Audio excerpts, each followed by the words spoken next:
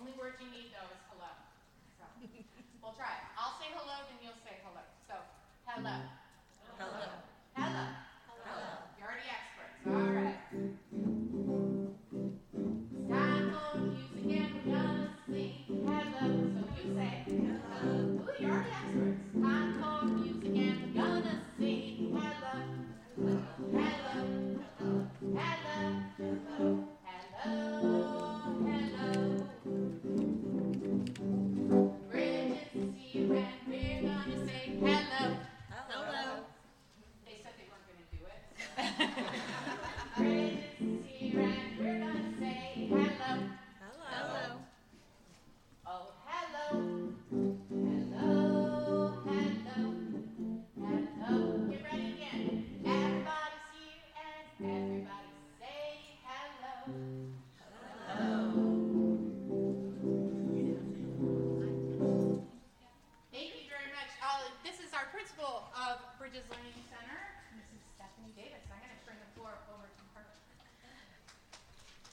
Thank you, Mrs. Steiner. Good morning, everybody. I'm not going to make you say hello. We are a team from Bridges Learning Center. We are a part of the Akron Public Schools, and we are excited today to share with you some amazing opportunities that we have found to support our students with significant intensive social, emotional, and behavioral needs within the Akron Public Schools. Let me first talk to you a little bit about our program and the Akron Public Schools. Akron Public Schools services students from Akron, about a little over 21,000 students across 46 schools. We have 2,500 employees, and our superintendent, Dr. David James, just gave his State of the School speech last week. If you're interested in finding out more about the state of our district, I encourage you to go to apslearns.org. I can talk to you a little bit specifically now about Bridges Learning Center. We are a program within the Akron Public Schools that provides educational services to students grades K through 12. We have a total of 142 students currently enrolled. We have 20 self-contained units. All of the students at Bridges Learning Center have an IEP and have been placed in our program by way of an IEP meeting, changing their least restrictive environment.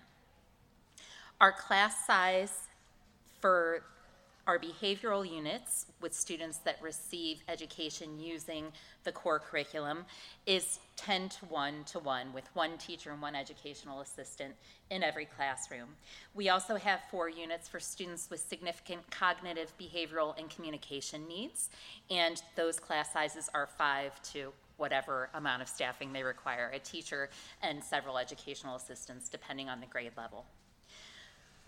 We focus all of our rigorous content aligned with what every student in all of Akron Public Schools is doing. We are lucky in the Akron Public Schools to have a robust pyramid of learning where we have graded course of study for all of our core content, and our students receive instruction using all of the board adopted materials. In addition to that, we also provide significant social, emotional, and behavioral programming embedded in our school day. As far as discipline is concerned, our program uses restorative justice practices, and all of our behavioral programming uses what's called the NOW behavioral system, which is based on the work of Nicholas Hobbs and re-education. All of our practices are trauma-informed practices, and we make sure that the staff receives intensive training on how to deal with students in crisis and brain-based strategies for dealing with trauma. Every student at Bridges Learning Center has a safety plan, which simply means that we practice with our kids what to do when they are feeling themselves losing self-control. One of our really important tenets of instruction is teaching self-regulation, because I can see right now many of us are regulating. There's people fanning, there's people tapping. As adults who are gainfully employed, we've all managed self-regulation. Kids aren't born knowing self-regulation. So my counselor will talk a little bit more about that. As part of our self-regulation strategies, every person at Bridges Learning Center. From me to every educational assistant and every student has a safety plan, and we mindfully practice what to do when we find ourselves getting escalated. Common language that you'll find at Bridges Learning Center is for someone to say, you seem like you're in the red zone. I see that you're angry. Let's work your plan. And we model that with kids. We show them what we do when we start to lose control, and we have them work us through that. One of my favorite kiddos frequently will ask me if I have had any coffee before he talks to me, because on my safety plan is have a cup of coffee. I want to make sure before we get into our programming that I introduce to you my amazing staff members that are sitting here. I'll start closest to me. This is Mrs. Edie Steiner. She is our music therapist. Mrs. Shannon May, our art therapist.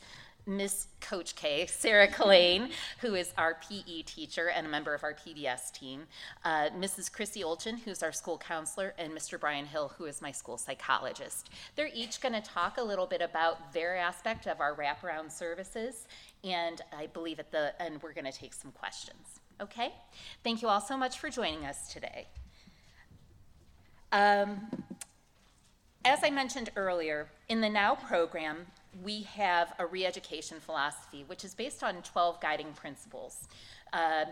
You can look up the research. It's really powerful stuff. I have in the audience our representative from the Office of Special Education who is instrumental in designing the program.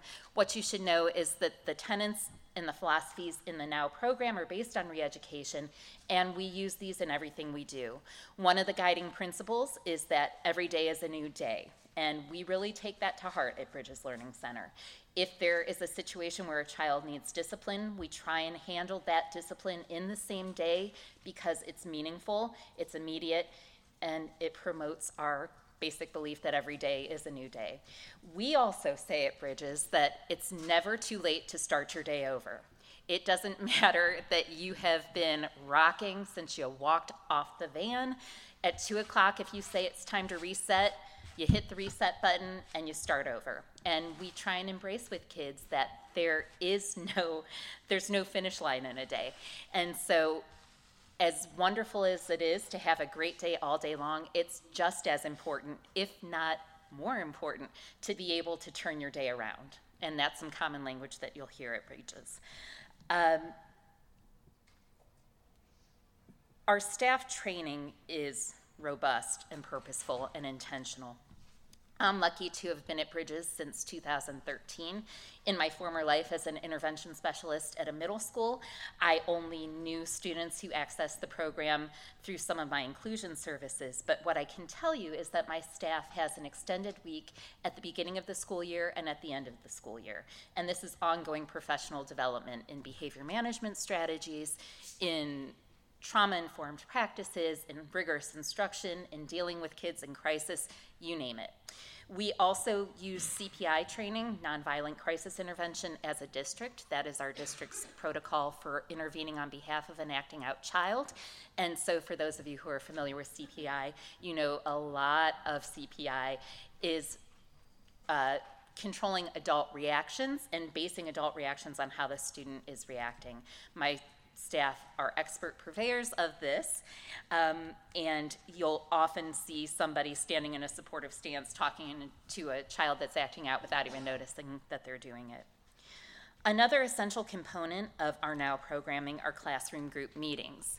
In this element, the teacher goes over goal setting, behavior from the previous day or the previous moment, and how a student is progressing. It's basically a guided check-in time with students.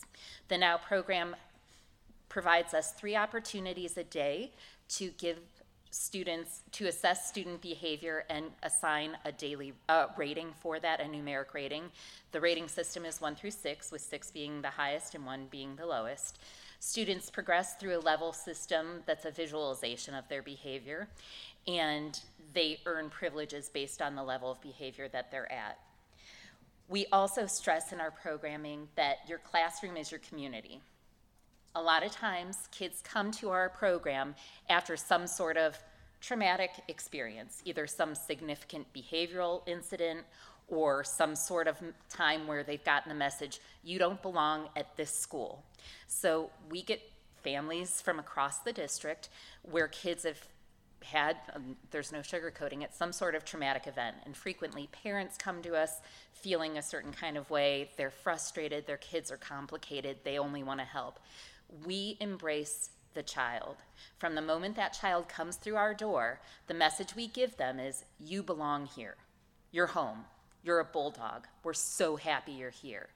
And I could talk for days about Bridges, which they'll all attest to. But one of the things I love about Bridges is that every adult in the building knows the name of every child.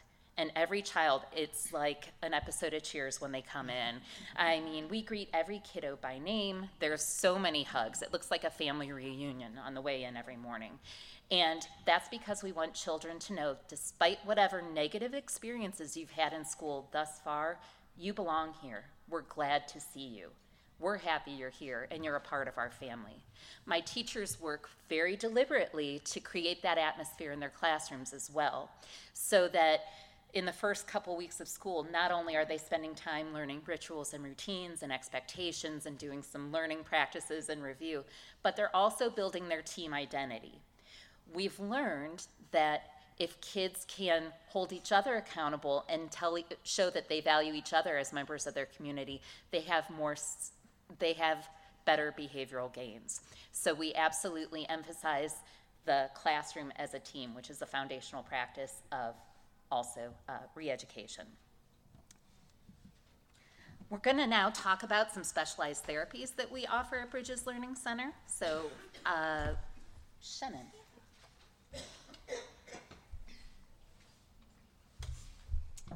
Good morning. I'm Shannon May. I'm the art therapist at Bridges Learning Center. I'm going to talk to you about the specialized therapies that we have, which include occupational therapy, physical therapy, and speech pathology. We have occupational therapy, which addresses the physical, cognitive, psychosocial, and sensory components of performance. Our OT focuses on academics, play and leisure, social participation, self-care skills, and transition work skills. They also work on improving fine and gross motor skills needed during class time and recess, improving independence with basic self-help skills that are performed at school, and they address difficulty regulating any of the five senses to improve educational performance as well. Our physical therapist addresses impairments in strength, balance, coordination, and mobility that affect the student's functional task performance. She works with students on maintaining sitting balance in a classroom chair, on the floor during circle time, in the cafeteria, and on school transportation vehicles. Also moving from class to class and throughout the school by walking and using the stairs. Activities related to recess and gym class, such as jumping, skipping, hopping, and throwing or catching a ball. Our speech therapist works on articulation, so correct production of target sounds in words, sentences, and conversation. Also auditory skills, being able to follow directions to complete a task or recalling facts from a story. Semantics, explaining word meanings and the relationships between words. Pragmatics, the ability to interact socially with other people. And syntax, speaking and grammatically correct sentences. So those are our specialized therapies.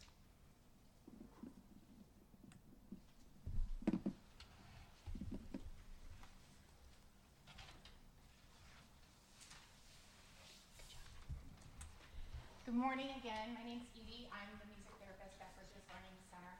Who amongst you is an administrator? You could just raise your hand. Okay, great. Somebody that is a school counselor? Fantastic. Classroom teachers? How about fine arts individuals? Anyone teaching art or doing music? No. All right. Well, that's great. Then I got you all to sing this morning. I got you out of your comfort zone, so that's good. Hopefully you could tell that once you had that little bit of shared musical experience that something changed in the room. Maybe just for a few moments, but at least there were some people that were moving their shoulders that hadn't been before. There were those of you that were looking up at me that hadn't looked at me since you walked in the door. And I was doing some observing of just your generalized behaviors while you were in your seats as you were coming in and how the music impacted you. So So I'm a school-based music therapist. Shannon is our art therapist, and our students are blessed with the opportunity to also have art education and music education at Bridges Learning Center. And why that's so vital and important is that the arts influence human behavior by affecting your brain. You can't help but to be affected by what I do as a music therapist. Your body is a transponder, which means it's a microphone. And no matter what I do, your body's going to react to it. I'm going to show you a video about that at the very end. So subsequently, other bodily structures are impacted also. Everything that we do, or as with the expressive arts therapies, and I've kind of skipped through this, but something that's important about our definitions of art therapy and music therapy is that it uses a therapeutic process with the arts, and we will have our slides online, so if you missed something, take a picture of it though. I'm kidding. But I want you to just know that there's a relationship that's built with our students, and that's why this process works. I'm a board-certified music therapist. Shannon is a board-certified art therapist. We've been with Akron Public Schools going on almost 20 years. So music therapy also, it's a systematic process. Relationships are the foundation of this. I can't do this work without the student being involved in it. So it's social emotional learning embedded. I can observe that there's changes in the student. Shannon can observe that. We can change mediums in the moment based on that information. So it's no mistake that in our bodies, that music and your heart are measured by beats, that sound and the waves of your brain, they're all measured by waves. Sound and brain waves are all measured by waves. So we can look at the predictable things that occur during music therapy and art therapy session, and we know that there is already a vast body of music therapy and art therapy research that supports how the arts can restore and they can heal the brain. Think back to Gabby Giffords and her story. Probably about 5 years ago now, she worked with a music therapist to learn once again to talk and to walk and to speak, and she used the creative arts. So we heal the damaged neural pathways for our students. As art and music therapists, we really fill that gap between social emotional learning, trauma responsive instruction, and we use the arts at Bridges Learning Center as a non-negotiable classroom constructional tool. So through the arts, our students at Bridges Learning Center, they can access their learning brain. Through the arts at Bridges Learning Center, our students utilize higher order thinking skills, because even making a choice between a tambourine and a maraca, they're already applying all that knowledge. So if you think of your depths of knowledge, they're going right to the end of that. And our students have overall academic success because we're providing an opportunity for kids that have cognitive blackout to express themselves. So the observable things we can see, we saw it in the audience today. We saw people tapping their foot. We saw people dancing, moving. In art therapy, that might be a child scribbling across the page. That's expression. It might be painting. It might be drawing. It might be crumbling up a paper and flattening it back out again. Those are all observable things that show us that that child is no longer functioning in their lower brain, their primal brain, their fight, flight, or freeze. They're going up into their higher brain. They're getting ready for learning. We're activating all those neurons, and then they're ready to do the next thing. We do that in therapeutic doses throughout the day, either in small group, individual music therapy, in large group music therapy. So it's identifiable. Art mimics life. Our students correlate loud to hurt or to anger, slow to fear and to sadness, and colors can be correlated to emotions because each brushstroke is pure human emotion. That each note, every time they sing, that's one moment it's getting them closer to healing. It's almost like taking a dose of healing and having that. We keep doing that repeatedly, these children are going to grow. We believe in that. It's measurable because the arts are developmental. You wait for a baby to coo and to sing and to have some contour, highs and lows to its voice. We wait for children to learn to hold crayons and to scribble across the page. We wait for them to get messy in sandboxes and to play. music is mathematical, and music and the arts help us to feel prideful, they help us to feel hope, and that's actually something that Shannon and I are embarking on some research. Next year we found out that the reason that 8th graders fail at math is because they have no hope in the process of being good at math. So we're going to be doing some research over the next year to understand how we can impact hope and instill hope in our students, and we can work that through during the music and art therapy process with them using, we're going to write songs, and we're going to do some illustrated mantra murals, and we're going to talk to them specifically about hope and say, how hopeful are you about this math lesson, that you will use this concept in life? And we'll take that survey, we'll do an art therapy or music therapy intervention with them, and then measure that post-assessment, and then see how they do on their mathematics. So we're going to be focusing on that concept of hope. Music and art are predictable. In utero, your 8th cranial nerve, which is responsible for your ability to perceive sound and to move in time and space, is the first to develop. This gives the potential for our students to develop perspective, which is important not only while driving, but also in arts. And the arts help and show kids how to manage their emotions and self-regulate because they're processing their feelings while they're creating art. So at Bridges Learning Center, the expressive arts are integrated into everything we do every single day. You can't get away from me, believe me. So we do everything from lunchtime music to, we have an open studio incentive art and music therapy studio on Fridays, all day Fridays. We have music-assisted relaxation all day Thursday with live organic musical stimulus where kids are drumming and they're doing, they're playing xylophones, they're playing electric guitars. We have rap battles on relaxation day because who's to say what relaxation means? It might be rapping about cheeses, which I'm really good at, or it might be listening to slow and relaxing, slow music that you perceive to be relaxing. So relaxation is different for everyone, and we work with that because we have kids K through 12. We have art and music therapy with our students in the success units, which is our students who are living with cognitive impairments. And we also, on 2 days a week, we take our entire schedule, and on Tuesdays I spend 5 to 7 minutes in every single classroom and in our entire building. It takes me the entire day to go through 20 classrooms and do a 5 to 7 minute activity that is a brain break. We walk in your classroom, I've got a short activity plan, everybody puts everything away, we do the activity together as a class, and then I move on to the next classroom and the students go back to learning.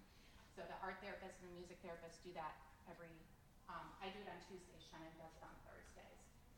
We also, Shannon and I run a program this year, it's called Don't Talk to Me. So I, last year was observing that there was kind of a gap between when the kids got off the van and they were feeling unorganized, or there was something at home that didn't get done. I didn't get to brush my teeth because we didn't have, our water got turned off the day before. I didn't get to wash my clothes, I don't have socks on, something, my shoes smell. Like, there's all kinds of reasons, or my mom made me mad, or 1,000 other reasons. So we developed this program, it's called Don't Talk to Me, and our principal, Mrs. Davis, and Mrs. Hale, they hold cards that have the emoji with the zipper mouth on it. There's 6 emojis for the whole school, so 6 emojis, 140 kids. And the premise of the program was is that we started with just telling the kids, you got something that's going on in the morning, and you don't want anybody else to know what it is. You don't want to have to walk up to the teacher and say, I didn't get to brush my teeth today. Go take one of those cards from Mrs. Davis. You don't have to even tell her why. They take the card, and then we walk them down to the music therapy studio, and we solve the problem. So sometimes they're down there, they're playing with slime. Sometimes they're doing puzzles. Sometimes we're coloring. Sometimes, and I also give them access to pianos in the morning, so they have headphones on. They're playing pianos, composing music. But it's just a quiet time in the morning. The program lasts 30 minutes. We're giving up 30 minutes of planning time every day, but it's changed the way that a lot of kids are beginning their day. Because they don't have to be upset all day long that they haven't brushed their teeth. It's already taken place for them. We also do lunchtime music every day with different themes. we have a partnership at Bridges Learning Center with 91.3 The Summit, which is funded through the Akron Public Schools. It's a local radio station. We have a partnership with them where they are giving us instruments and providing some support for our programming. We also have 2 rock bands at the school this year. We have, they're middle schoolers and they play cover songs basically. We have the Note Ninjas and the Kids from Akron. And we just developed a community partnership with Who's Bad, who is the internationally touring Michael Jackson Experience Band. And we are going to the House of Blues in Cleveland on Friday night. And we're hanging out at the sound check and on stage during the performance. So we've got some good community partnerships there. So this last thing that I want to leave with you, and if you have any questions, by all means, I don't mean to take your time in that way. If there's something that I spoke on that you'd like me to clarify or share more about. But this last thing we talked at the beginning about how your body is a transponder for music and for sound. And this is the video quality isn't the greatest because it came off me too, but this is a video of how your neurons fire to music. So this is just proof that you can't help it. This is recorded music. So if this was live music, this entire area would be lit up. So live music is the key, relationships, and the whole experience. So it's kind of quick. I feel good. I knew I would. I feel good. I knew that I wouldn't. So good, so good. I got you. So you can see that your brain is firing, even though, and accessing music in a way, and accessing the arts in a way that maybe you hadn't thought about before. It's exciting to be part and to have social emotional learning come to the forefront in the state of Ohio, because Shannon and I have been in the trenches for 19 years, excited about the work that we do, and now there's this place for us to teach you more about the things that we do. So my name is Edie, and this is not the last time you'll see me here in the state of Ohio presenting in front of you. So thank you very much for your time. Oh, thank you.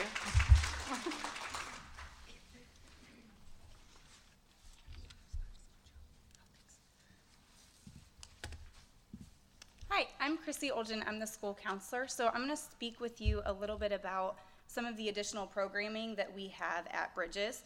First, I'm going to talk with you about zones of regulation. This is a self-regulation curriculum that we have implemented in the building. I use this weekly with students in grades K through 5. So with this program, I meet with each class once a week. So it's full class, and they are receiving the curriculum from the zones of regulation. Some of the skills that students learn during this time, they really work on identifying their feelings. They identify their feelings and what zone those feelings fit into. So we spend a lot of time, weeks in fact, recognizing the feelings in their body, facial features, body language, how they recognize it in themselves, and then also in others.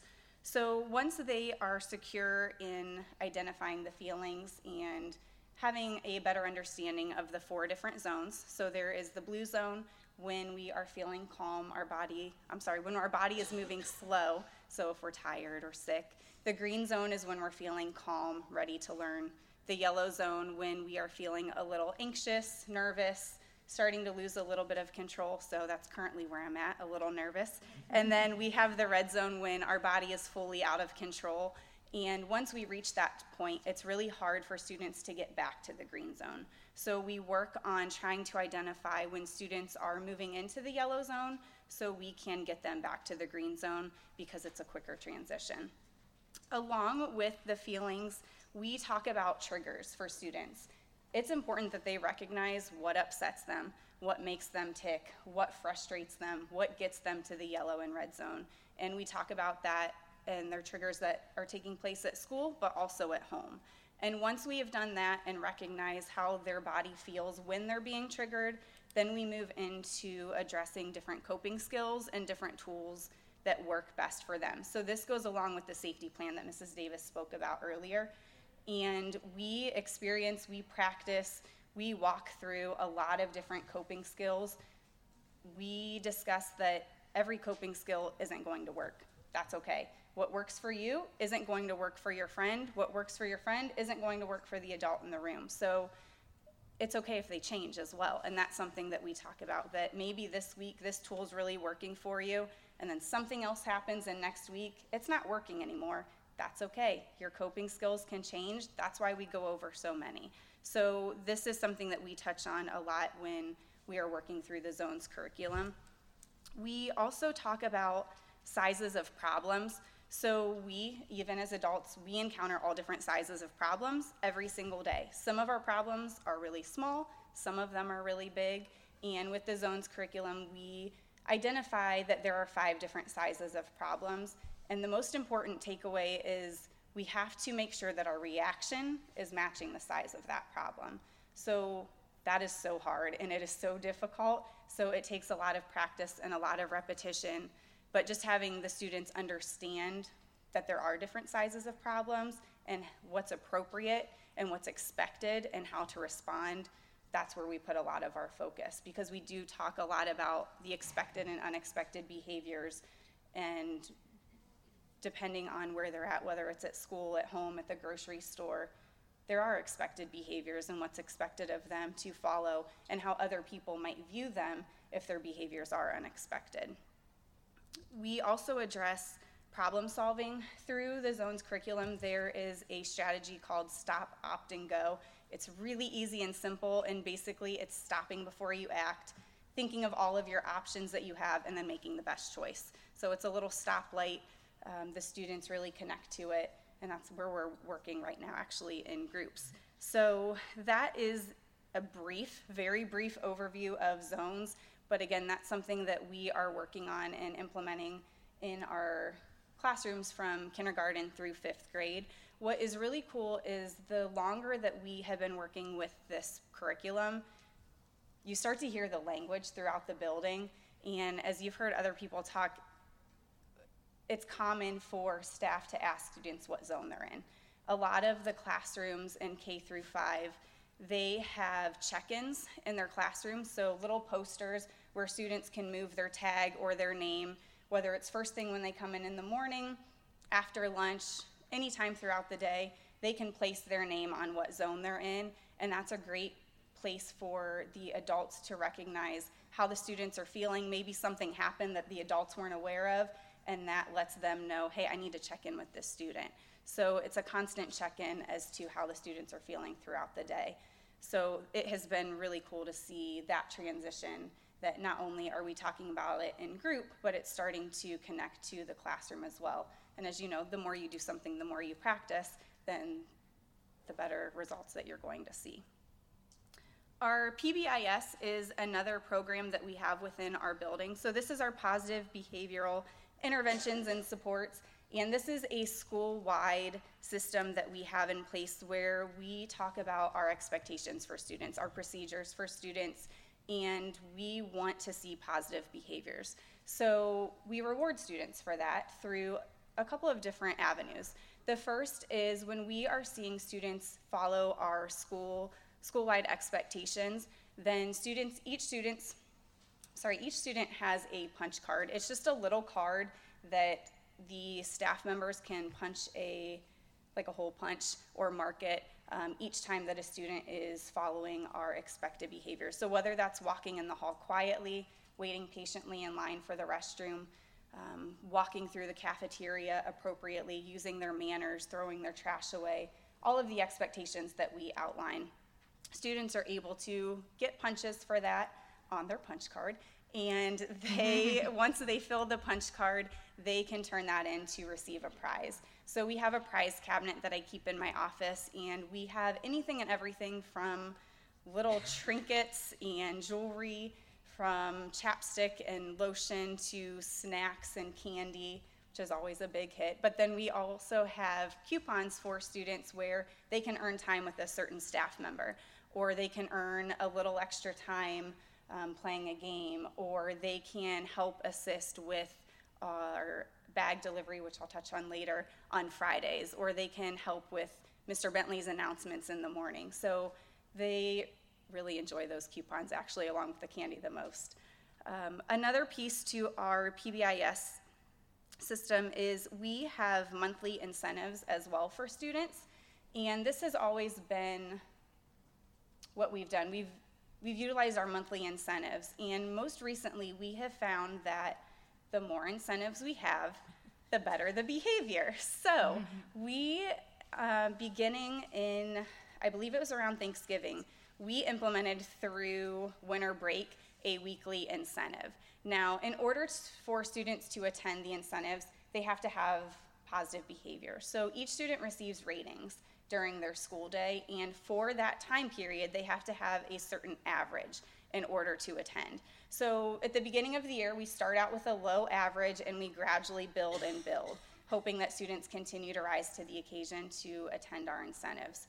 So back to our weekly incentives, we started noticing that when we had these weekly incentives, more students were participating. They were coming when they hadn't been before, which was really exciting for us to see, and it took our PBS team a minute to step back and figure out, okay, maybe this was a fluke. Is it just because it's this time of year? What's going on? Well, we have decided that from this point on, we are implementing our incentives every 2 to 3 weeks, depending on what the incentive is, because we can't sustain an incentive every single week. Some of our incentives include things from a movie and popcorn. We split it up to different, our primary and our intermediate, so that way they're split. We've had school dances, K through 8.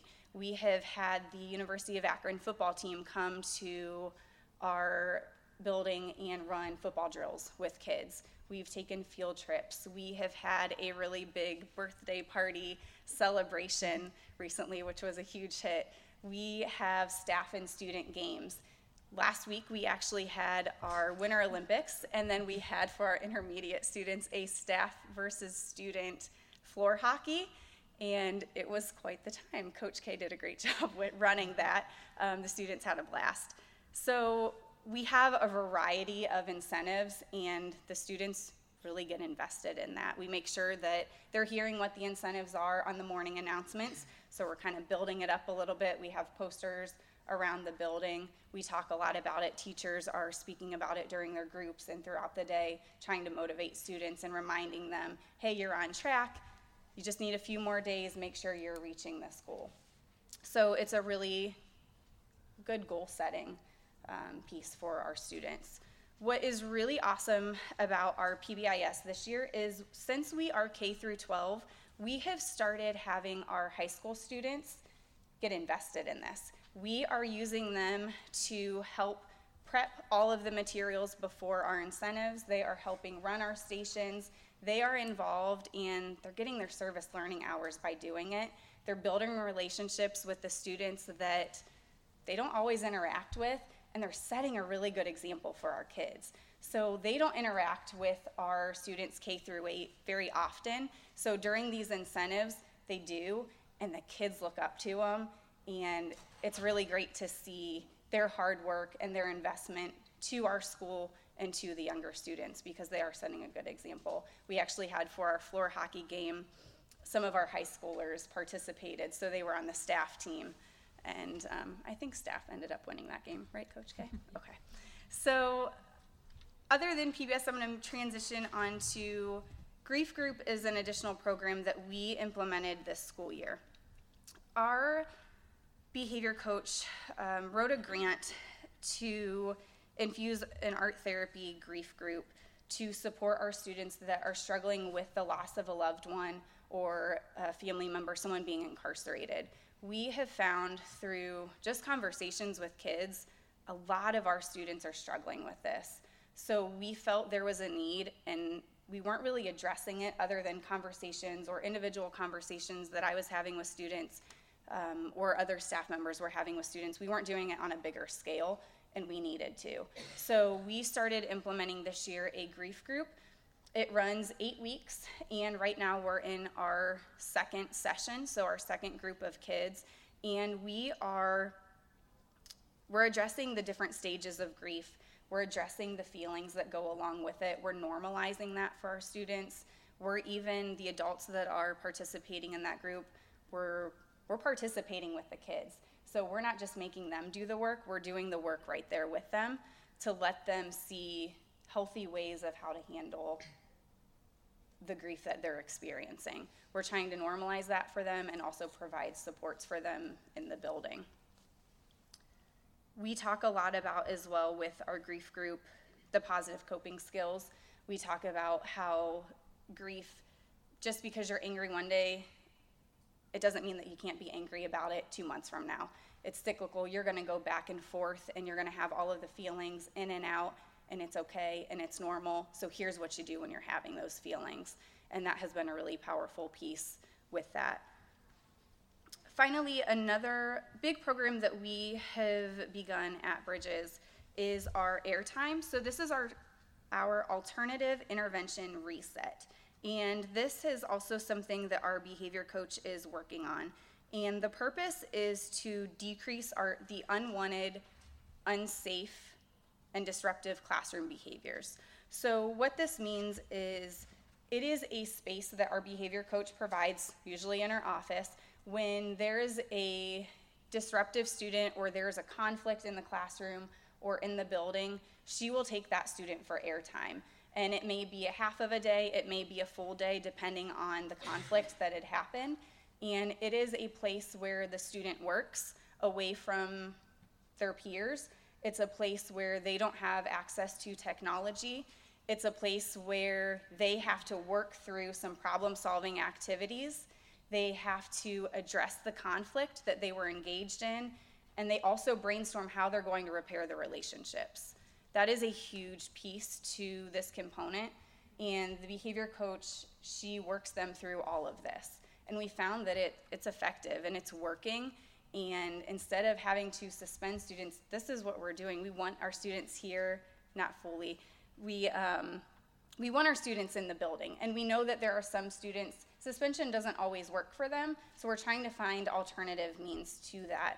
And this is one of those where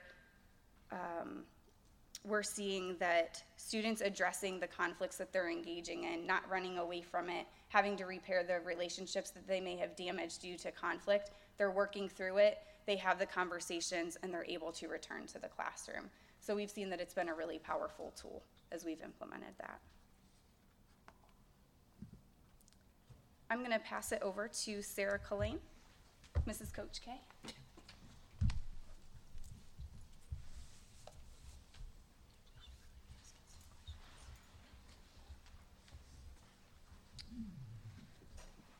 Hi, I am the physical education and health teacher at Bridges Learning Center. I am also the resident coach, and once a year I DJ our school dance, Snowball Glow Ball.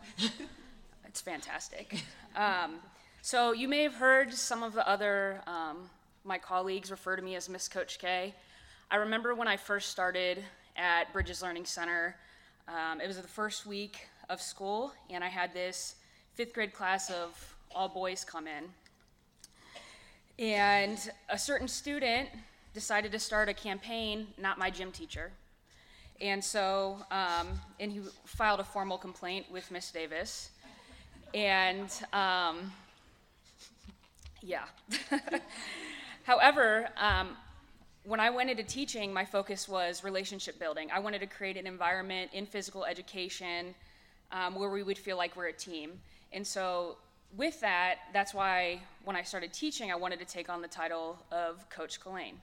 However, that title has, from the student, transformed into Miss Coach K. And I was like, at first I tried to correct him. I'm like, no, it's just Coach K. And he's like, Miss Coach K. And now it's throughout the whole building, and the staff calls me that as well. And so that just shows the power of relationship building.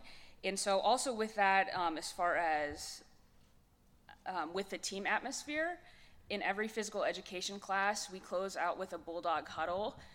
Even if we've had a really competitive game and it might have been it gets competitive. We close out in a Bulldog huddle, and we all do a huddle together because we're one team, and so we always do our Bulldog call.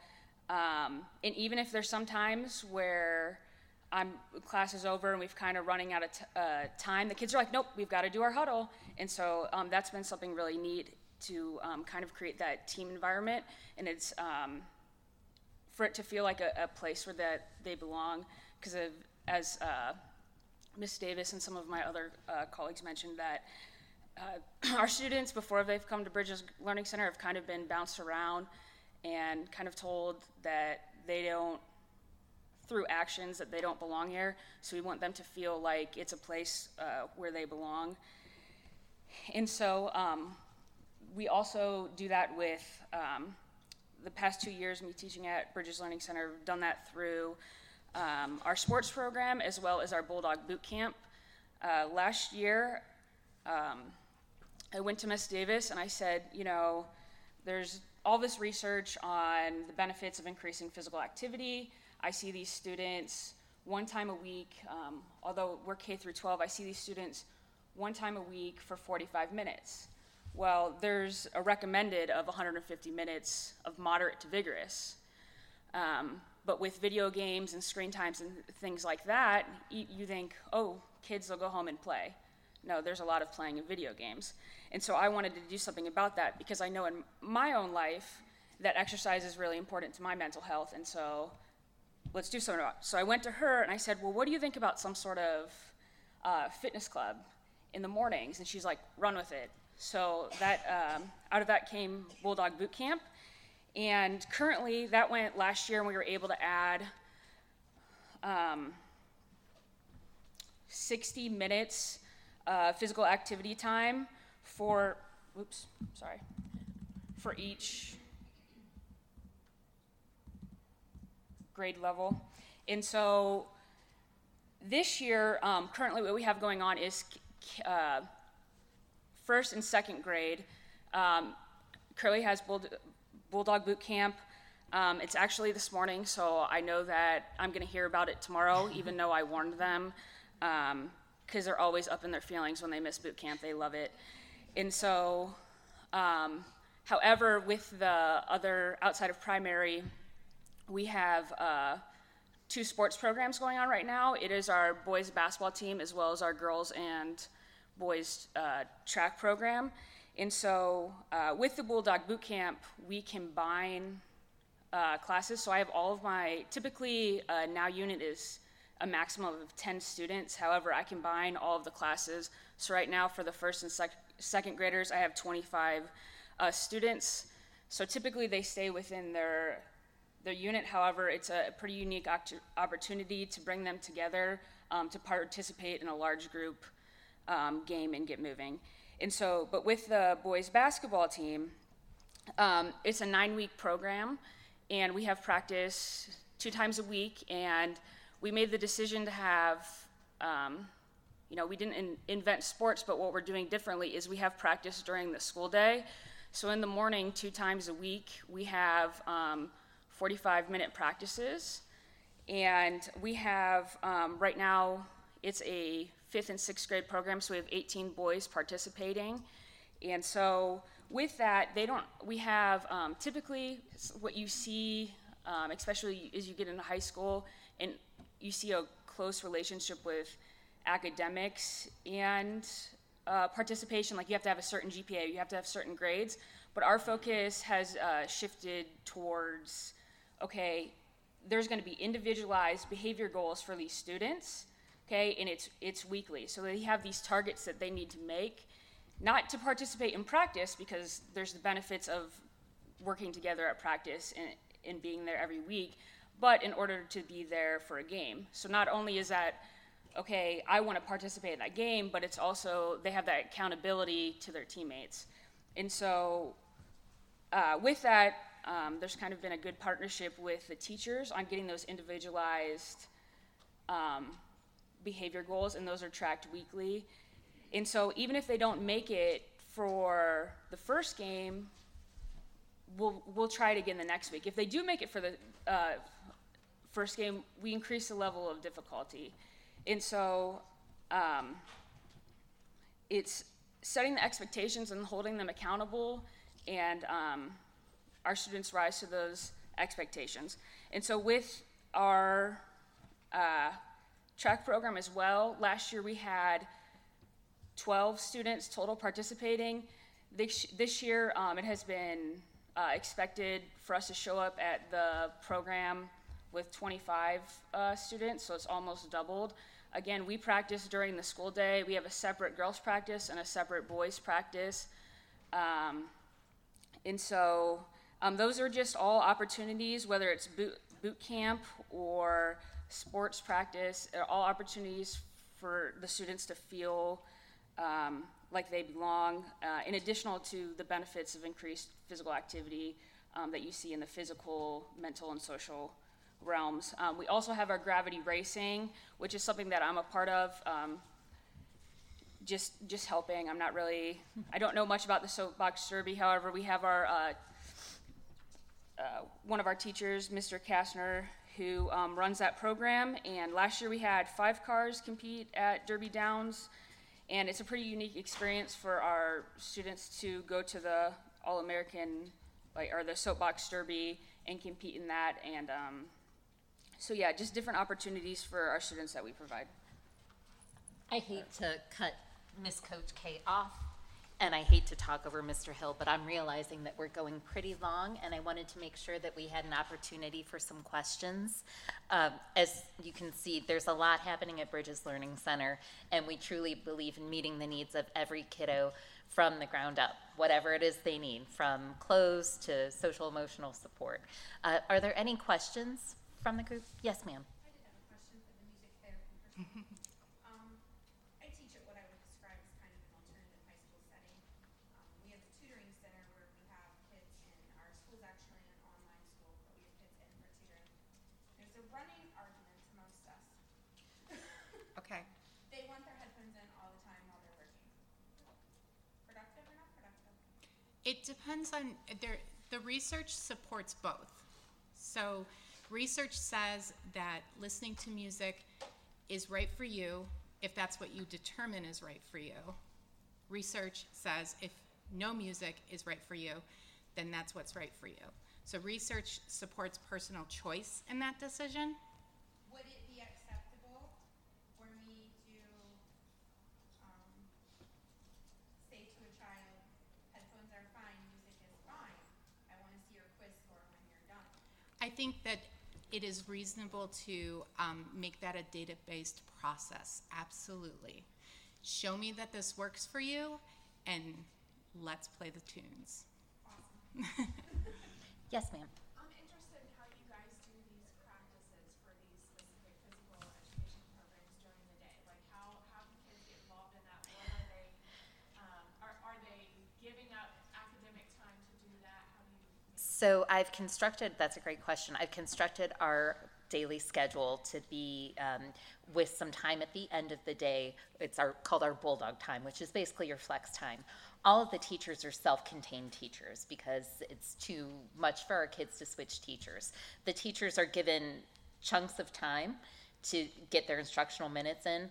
However, they're also incredibly flexible. So they're making sure that their kids are getting what they need when they need it. We are all about our rituals and routine and order and structure and schedules, but we're also incredibly adaptable.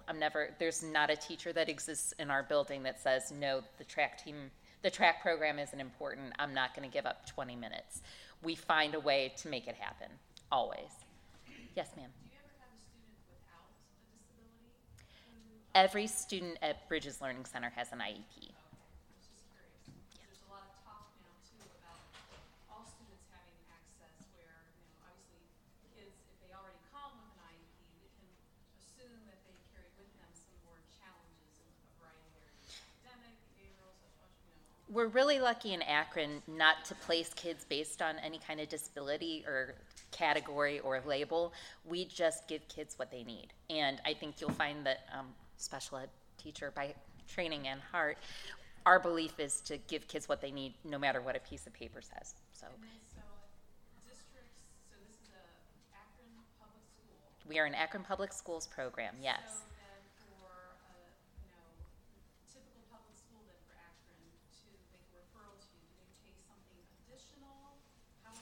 No, we are a public school program.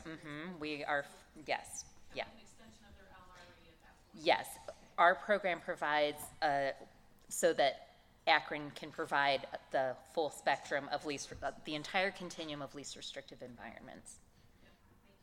Yes. Your airtime component. I'm hearing the language of restorative practices. I'm sure you incorporate that. Do you use a specific social emotional curriculum in that particular? In that, it's really based on the student, and I'm so lucky, and I say me like it's my behavior coach, I'm so lucky to have on staff a tremendously talented woman who is our behavior coach. It's a lead teacher role, who is really phenomenal at that work. It depends on the age of the child, but there is an element of problem solving and restorative practices involved in reintegrating. We have the zones of regulation programming that we use as a curriculum, but we use pieces and parts like any good educator of whatever is working for that kid, whether it's size of problem, any of those things to get them working. We access a lot of different elements of things. Yes.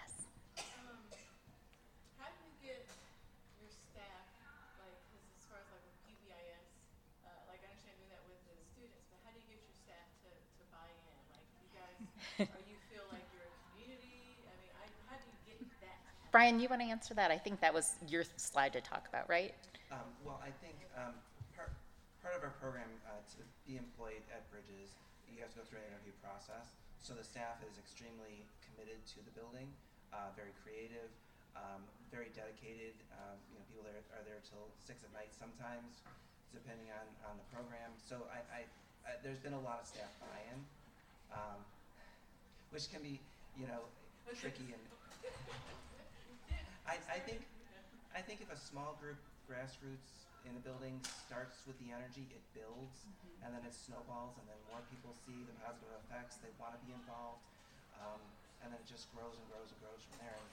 And certainly, having supportive administration is important. An administrator who's willing to say, "Go for it, try it, see how it works, test it out. If it works, keep it. If not, scrap it and move on." Yeah, buy-in really isn't our issue, and I'm really lucky that our staff right now, everyone buys in. If you're not with the program, then we're not the right place for you. I'm sorry. It's the best place in all of Akron Public Schools, and I love dearly the Akron Public Schools, but my staff really is the most committed, talented staff out there. Yes, ma'am. Oh, sorry. I'm looking at two people. I'm so sorry. Blue shirt first. Oh, okay. So, well, first of all, like, is there a waiting list and what's the process to get a child in? Because, like, in a large system, I've got teachers, you need to get this kid out of my classroom. They need something like this. So a change in least restrictive environment is an IEP team decision. It's never unilateral, and it's never based on one data point. I can't speak to everything that goes into the decision before a child comes to us because I'm not on their IEP team. But in Akron, we have we have coordinators in the Office of Special Education that sit in any IEP meeting where least restrictive environment is questioned or possibly changed. So that goes beyond our building level. It's always a holistic, data-driven conversation based to determine whatever that least restrictive environment is for kiddo, and it's never, as in any placement decision, never taken lightly.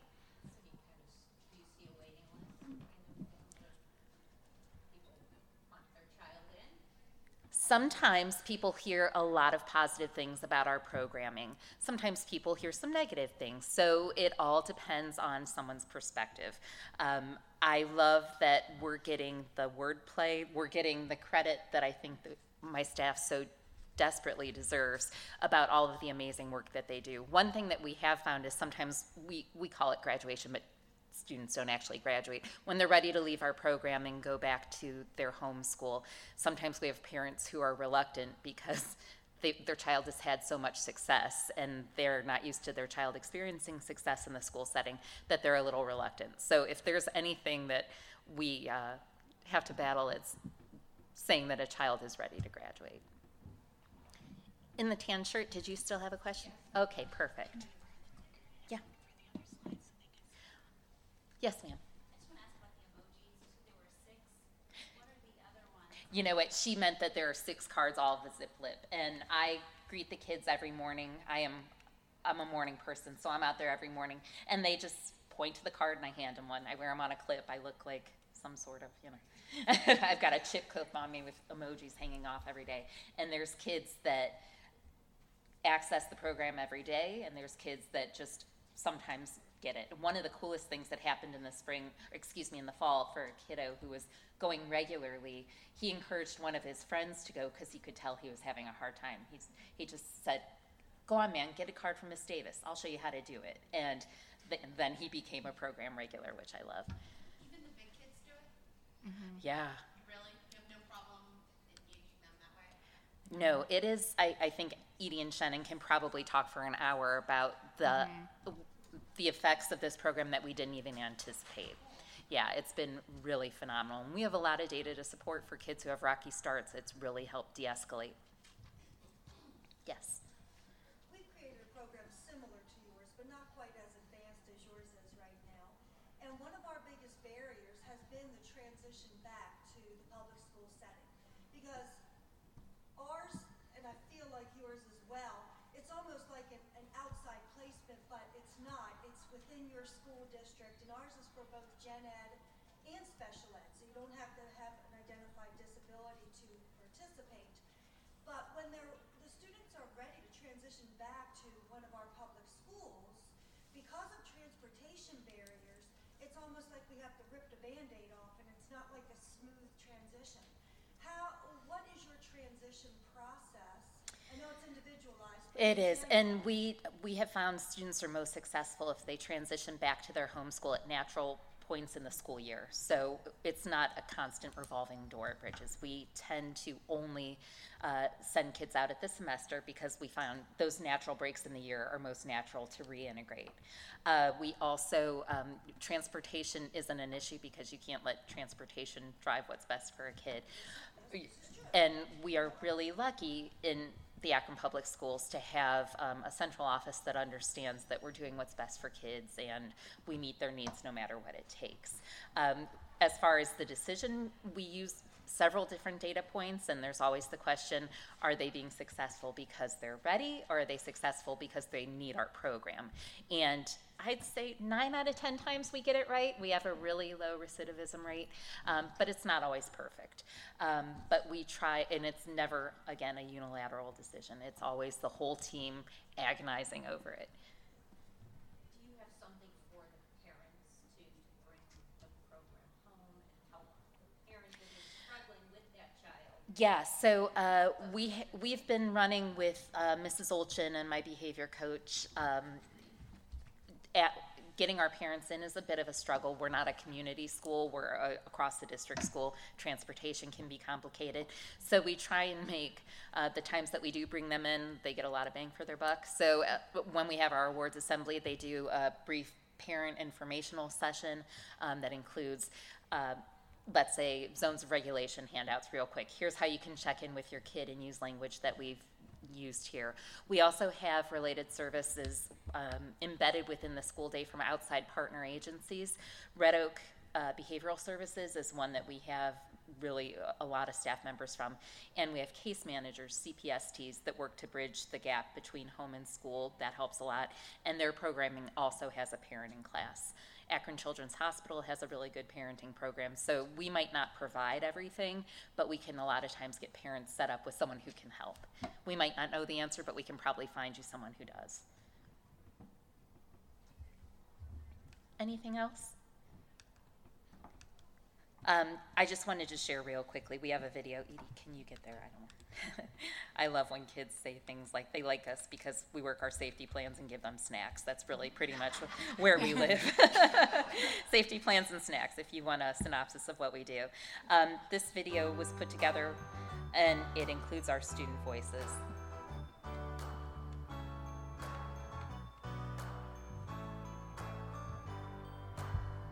Well, you can tell everybody. Yeah, you can tell everybody. I've been here for so long and now my teachers love me. I know I can talk to my counselors on my safety plan. I know all the adults care about me here. When things are rough at home, I can count on Bridges staff to help. If I needed anything, clothes, shoes, food, whatever, all I need to do is ask to get it. They care about my schoolwork and also about me. Every morning when I come through the doors, there's about 5 teachers that want to hug me and they say that they care about me. They care about my home life and school life. Mom comes to the food bank and they want to know if we have food. I love school. I can't run away from my problems. I can talk about it. There's teachers here that's not going to never give up on me. I gotta think about what zone I'm in and what zone other people are in. Teachers are always helping me work through problems. My first day here felt like this was my second home. I'm on a track, Red Oak, and art and music therapy. I'm working really hard to graduate. I have to get my work done, obey the rules. Not get frustrated. When I get frustrated, just calm myself down, do my coping skills. And it's not really hard, but it's hard sometimes. Since this school year, I've been in basketball and band, and previously I've been in track.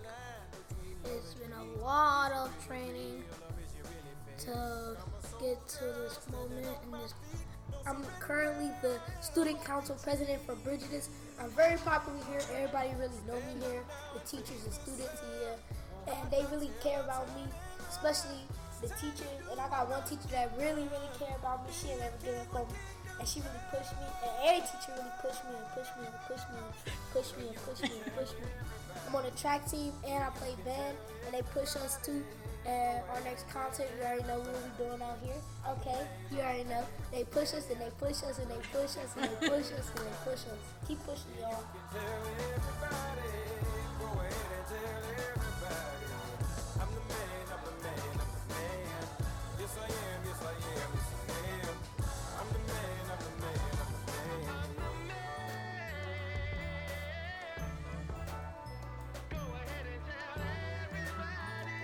He's right, we do push it.